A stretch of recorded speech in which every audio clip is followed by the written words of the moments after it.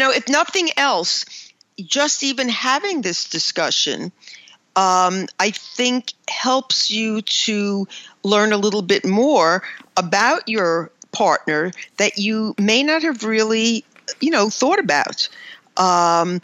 It gives you some insight as to, what has meaning to them. We don't normally go around saying, what would you take out of the house if it was on fire?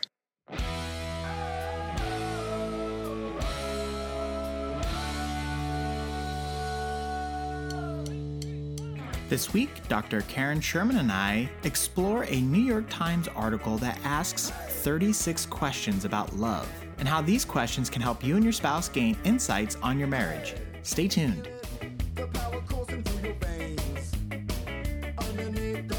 The whole mission of Hitched is to help couples enjoy their marriage and live happily ever after. That's one of the reasons we have the Hitched Wine Club. We wanted to offer something that would be a reminder every month for couples to sit down, reconnect, and enjoy the company of one another. We have partnered with the fantastic Touring and Tasting, who hand select the wines that will be delivered to your door each month. You can go to our website, hitchedmag.com, click on the Wine Club link, and check out the different club options available to you. Again, visit hitchedmag.com and click the Wine Club link. Cheers! Hey everybody, welcome back. This is Steve Cooper, editor-in-chief of HitchedMag.com. I am joined once again by the lovely, the original Dr. Karen Sherman. Hi, Karen. Hiya, Steve. Hello. Karen is a practicing psychologist in relationship and lifestyle issues for 30 years. She is the author of Mindfulness and the Art of Choice, Transform Your Life. Karen is the co-author of Marriage Magic, Find It, Keep It, and Make It Last. You can get this and more information at her website, drkarensherman.com. Today, we are going to talk about an article that ran in the New York Times. It is 36 questions that lead to love. And this is actually an article that ran in 2015. And when this article ran, it got a lot of attention, and then they have revised it and gone back to some of the couples and things and just put it out again recently. And it was picked up all over the place. It was, if you have an iPhone or iPad, it was pushed through Apple News. And so I saw this popping up in my feed, and I thought, you know what, let's give this another look. And so what I want to do today is I wanted to go over some of the questions. There were 36 in total, and I wanted to go over some of the questions and ask why you think, Karen, that they're impactful and what perhaps married couples can learn from them. And so if you have read this article, and I'll link to the article in the show notes on the podcast page. So if you want to follow along, I will tell you what question number I'm referring to, and then yeah, and just in general, I would say that these are very fun, thought-provoking questions regardless. And so if you are looking to do just like a fun activity with your spouse, I do recommend going through these questions and checking them out. They're pretty interesting. So, and I think you'll find out why. So the first question, Karen, is actually number 6 in their article. And it is, if you were able to live to the age of 90 and retain either the mind or body of a 30-year-old from the last 60 years of your life, which would you want? And so I guess from you, I want to know, why is this question important and what benefit might this have for current couples? Well, I think it's important because it lets you know what the values of the person are. If you say that you want to have the mind of a 30-year-old, then what you're saying is that you value thinking and talking and intellectual processes and, being able to share conversations, that's the kind of thing that you're hoping to do, as you grow old together. If you're saying that you want the body, then what you're saying is that the things that are important to you are, it might either be that physicality and looking attractive are important, but it might also be saying that you're very much somebody who's into exercise and being fit and being able to be active and living a life that allows you to be on the go. So it really is a question that is giving you information about the kinds of things that are important to you. As to what are the things that matter to your mate as far as what they value. So I think it's a great question. Okay. I know you've seen the questions that I'm going to ask you about. Do you think in general couples or people looking through these are going to have to look for like those underlining meanings about, is this demonstrating whether or not they're a physical person or, that kind of a thing? Like to get benefit from it. I think if you're a person who says, I'd like to have the mind of a 30-year-old, that person's going to look at what's underneath it. Yeah. I think if it's somebody who says, oh, no, I want the body of a 30-year-old, they're probably not going to look at it in such an analytic way because, it's the difference of what you think is important. Okay. Okay, so moving on, question number 10 from the article. If you could change anything about the way that you were raised, what would it be? And so again, why is this important and what benefit might current couples get from it? Well, I think that it lets the couple know what they realize are areas that hold them back, that, were difficult for them, were challenges for them, that they'd like to see possibly change going forward, but where they realize where perhaps there were things in their background that are actually impacting who they are today, that they're aware of it, and possibly areas where they could now explore making some change. So it's acknowledging that there are things that happened to you in the past that are having an impact today, do have meaning in the way that you're acting as an individual and in your relationship, and that you're owning it. You can't make a change if you're not aware. And so by looking at that, it allows you again to do something about it. I think this is a great question. I love this question. Do you think, because this again gets back to this helps lead people to love and blah, blah, blah. Do you think part of what makes this question so powerful is that it kind of forces somebody to actually look back and try to acknowledge some of their history that they may have buried in the past? Well, it's going to depend on if the person is the kind that's willing to look back at themselves. I mean, I work with a lot of clients who initially, when they walk in, one of the things that I do talk to them about is what was it like growing up? It was fine. It was great. I had a great childhood. But then as we start to work, it becomes more apparent to them that not everything was as rosy as they initially thought it was. And not only was it not as great as they thought it was, but it's actually having some meaning in a way where they're hampered by it, both individually and in their relationships. So, again, the question might direct somebody to look at that, but I don't know that everybody would automatically take the opportunity to look back, because a lot of times, people will have the attitude of, well, what's past is past, or let bygones be bygones, and not really be focused on something like that. But I think it's a good question. And my method of dealing with people and with relationships is very much that what has happened in the past will have an effect on how you function today. Yeah. Okay. Moving on to question 14 in this article. Is there something that you've dreamed of doing for a long time? Why haven't you done it? Again, another good question, because it lets you have some insight as to what passions your mate has. Many times there are things that we really, really want to do that we don't. And what's even more significant is the second question of why you haven't done it. What holds you back? Is it fears? Is it a sense of responsibility? Was it growing up that you didn't have certain opportunities?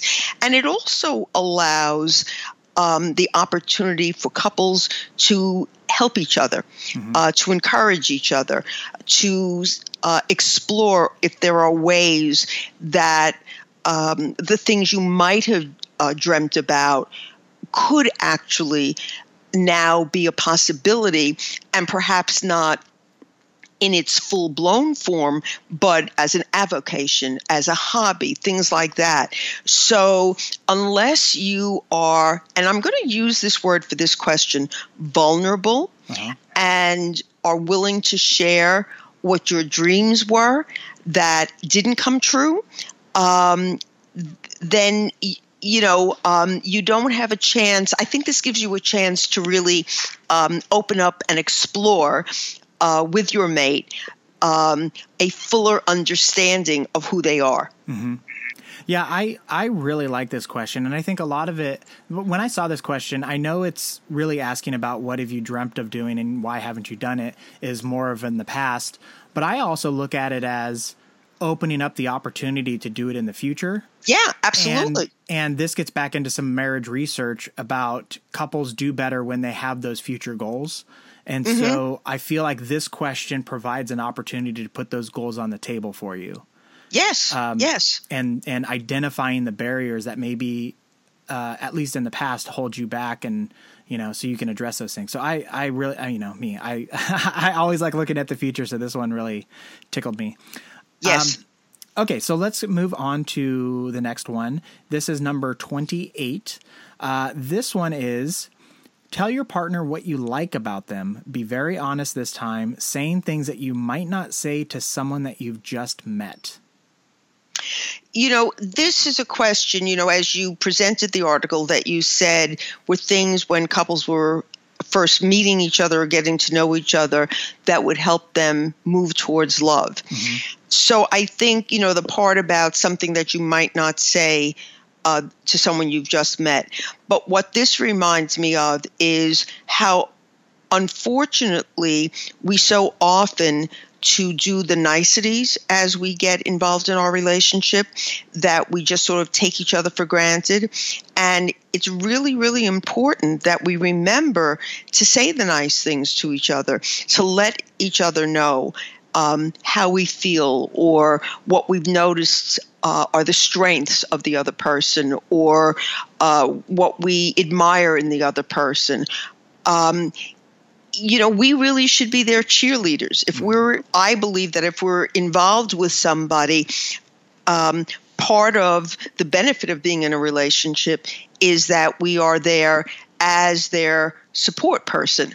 So I think that by telling the person what you like about them, what you appreciate about them, what you find positive about them, is all something that is important and to continue to do throughout the relationship. Mm-hmm. When I saw this question, I mean, it's really more of a statement, but I'll refer to it as a question. The part that hit me was the fact that something that you might not say to someone that you've just met. And for me, I think, you could take that as there's an intimacy that you might not have with a person that you just met. But I also feel like, particularly when we're with our audience, we're talking about a couple that's been together for at least some amount of time, that there's a deeper understanding. And so you can acknowledge those things that you can't acknowledge honestly about something that you just met. And it's only through that close proximity for an extended period of time that you have been able to, peel back that onion to see all the different layers, and that's what you can comment on. So I thought that was really interesting that they added that part to it. So yeah. These are really important points that they have tapped into. Okay, and so then this is the last one I'm going to jump into. So this is question number 34. Your house containing everything you own catches fire. After saving your loved ones and pets, you have time to safely make a final dash to save any one of them. Or I'm sorry, to save any one item. What would it be and why? I think that what that goes to is revealing what's, as long as we've gotten out of the way, your loved ones and your pets and everything, I think it goes to giving you insight as to what's important to your mate. What do they really value? The why, when you ask the question, why would it be that? It tells you a lot as to what's significant in the person's life, what meaning something has to someone. I could pick up, I'm laughing to myself. I think probably what I would pick up is my day timer. I don't use, that's a plug for a product, but I don't use my iPhone for my calendar and everything. I know I'm a little archaic. When I try to do that, I mess it up. And so my whole life is in my day timer. My contacts, what I'm going to do, I just do everything by my day timer. If I lost that, I would really be lost. So it's really important because it's like, okay, so why are you picking this item up? What does this item mean to you? For somebody else, it might be a book. Well, why this book? Is it the story, or is it because who gave it to you? So it's not only the item, but really the true issue is, why did you pick that item up?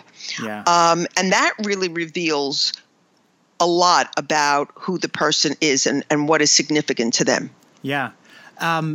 It's interesting too, because living in Southern California, we do have a lot of fires. And this is actually something that I have thought a lot about because the place I live has been covered in ash because the fires have been so close, and thankfully it hasn't hit my community. But I know this is something that a lot of people, this has been a real life situation for them. And you said you're a day planner. For me, the thing that I have thought about was I would grab my backup hard drive, and because that contains my pictures, it contains all the stuff for Hitched. It contains all my writings that I've done for Hitched and elsewhere. So it really is encompassing of, it's a digital archive of my life. So I think that's where I go. And I could think of, a lot of sentimental things that I would be very sad that I lost. But then I also think of so many things that I think I like that I'd be like, oh yeah, that's so replaceable. There's so many of those things around me that, when you really start thinking about it, which I think is really good because it also puts it in perspective, because you remove that emotional attachment from some items that for some reason you might have. And I think that's important as well. So, yeah. So, okay. But if nothing else, just even having this discussion, I think helps you to learn a little bit more about your partner that you may not have really, thought about. It gives you some insight as to, what has meaning to them. We don't normally go around saying, what would you take out of the house if it was on fire? Yeah. So I think that these are good questions. Yeah, it's funny. I was interviewing somebody the other day, and we were having like a casual chat, and I was asking them throwing some softballs their way, and then it was one of those scenarios where I immediately then jumped into a super deep question, and they were like, whoa, this got real fast. And because it is one of those things that you just, in normal conversation, you don't get, most of the time people don't get that very deep. Right. And, and I know your profession requires you to get deep a lot all the time. And so, this might not seem that way to you. And for me, the same way. I don't do as many interviews as I once did, but I find I feel like it's almost like a gift that I've been given, that I get to pry and ask people really deep questions And the interesting thing about that is, I get to see the passions that they have, because you can show genuine interest in somebody. And when they see that, you really see them come alive. And so I think that's part of it too. When we go through these questions, is when you go through all of these, and we just hit on 5 of them, but if you go through all 36, and you don't, the other thing is you don't have to do them all at once, spread them out, whatever. But I think you'll see your spouse come alive when you hit on certain things that they're really passionate about. And what we were talking about too is you'll have a better understanding of who they are and perhaps what their thoughts are. And you might find things that you just did not know.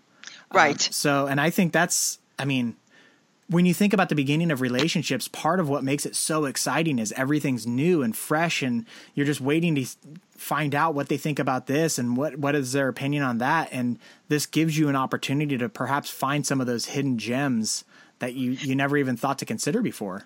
Right. And, as you're talking, what I'm thinking about is, and we've discussed this before, that one of the downsides of being together so long is the boredom factor.